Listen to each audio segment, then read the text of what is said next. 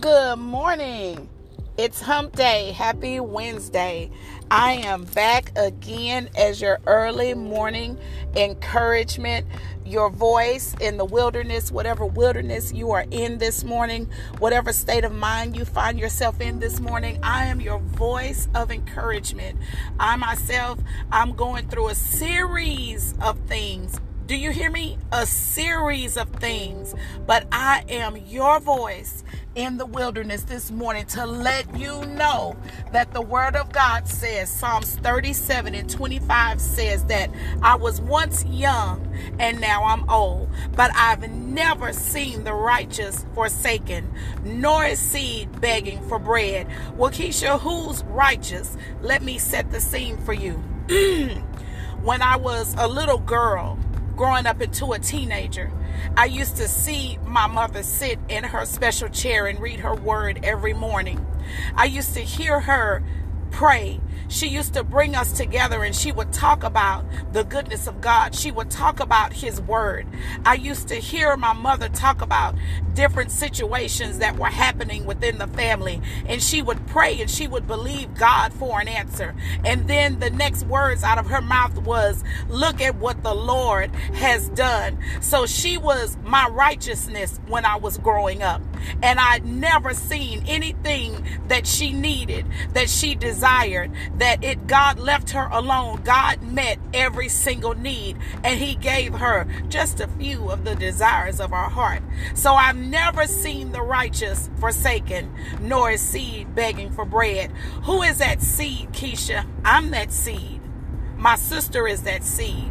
If you are living for Christ today, your children, your grandchildren, those are the seeds. Let me set another scene for you. My grandmother, awesome woman of prayer. She may not have gotten a lot of things right, but one thing that she left us is her example of prayer. I used to watch her. I would see her as a child on her knees at her bedside. That's how she prayed.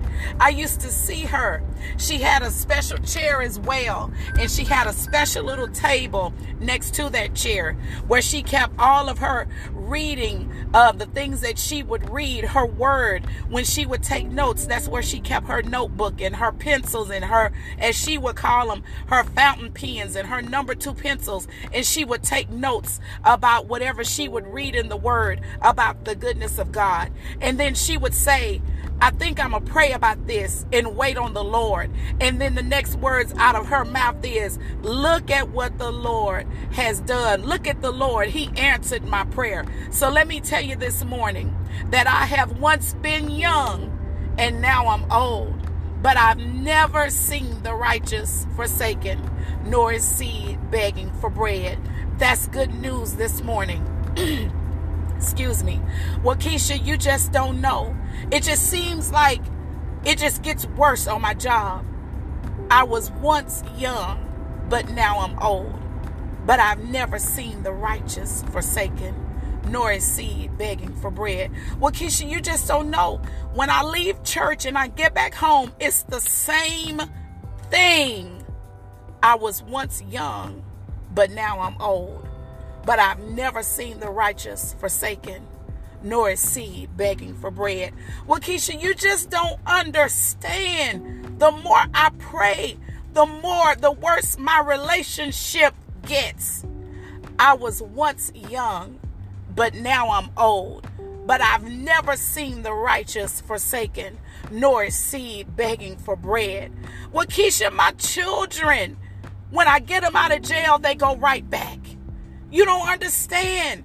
Once that daughter of mine pushes out one baby, here she comes again and she's pregnant with another one. I keep on praying. I keep on asking others to intercede. I was once young, but now I am old, and I've never seen the righteous forsaken, nor his seed begging for bread. That's good news this morning, because it lets us know. It's an indication. It's just a reminder that even though things are happening all around us, God will never leave us alone. He will never put us in a place where we feel like that we have to beg. We have to sit at somebody's feet and just wait for them to just drop some crumbs that we can just be so pitiful and pick them up.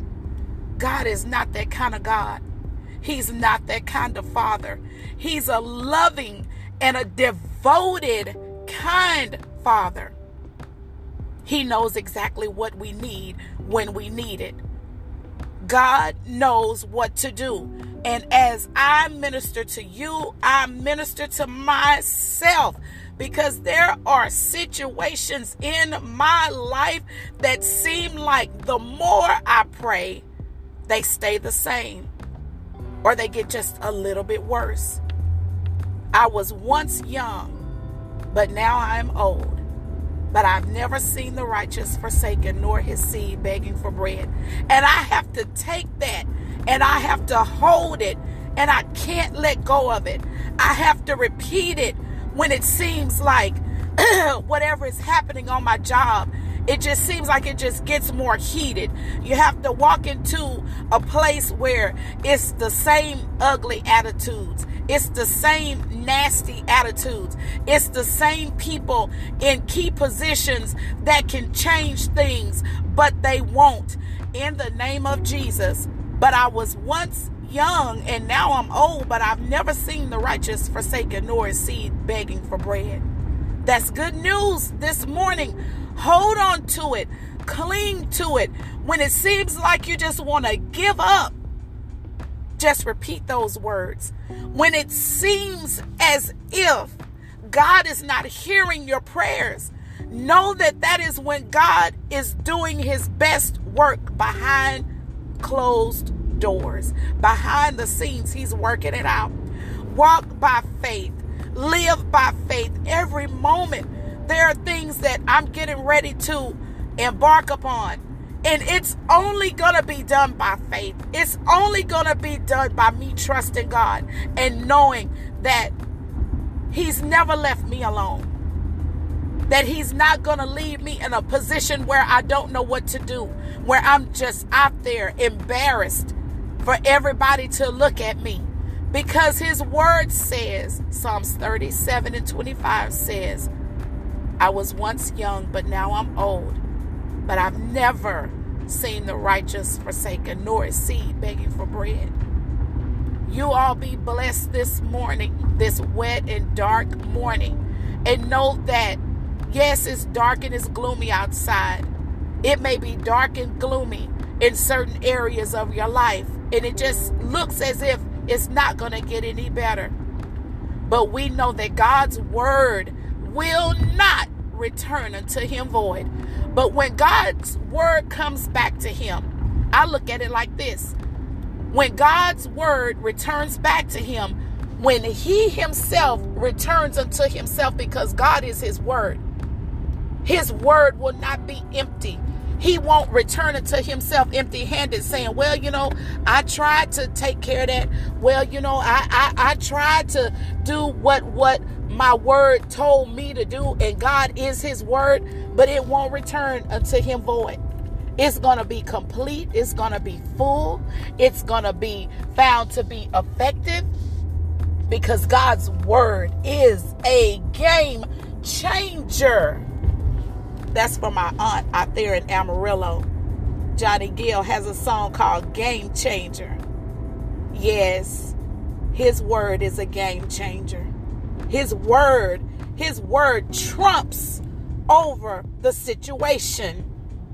Yes, God is going to do it. He's going to do it. He's going to do it. And I'm going to get back on here and I'm going to be able to share with you all what God did, how he set it up, the days that I didn't think he was going to do it, the days that I cried, the days that I needed a mental break from everything, my job, my family, my relationship, everything. I'm going to come back on here and tell you about the goodness of God, everything that he did. I'm going to get back on here and tell you, remind you that, remember when I talked about Psalms 37:25, I was going through something that morning. I had just laid down to something negative the night before, but the Lord says that he would never leave me nor forsake me. He said, Keisha, be still and know that I am God.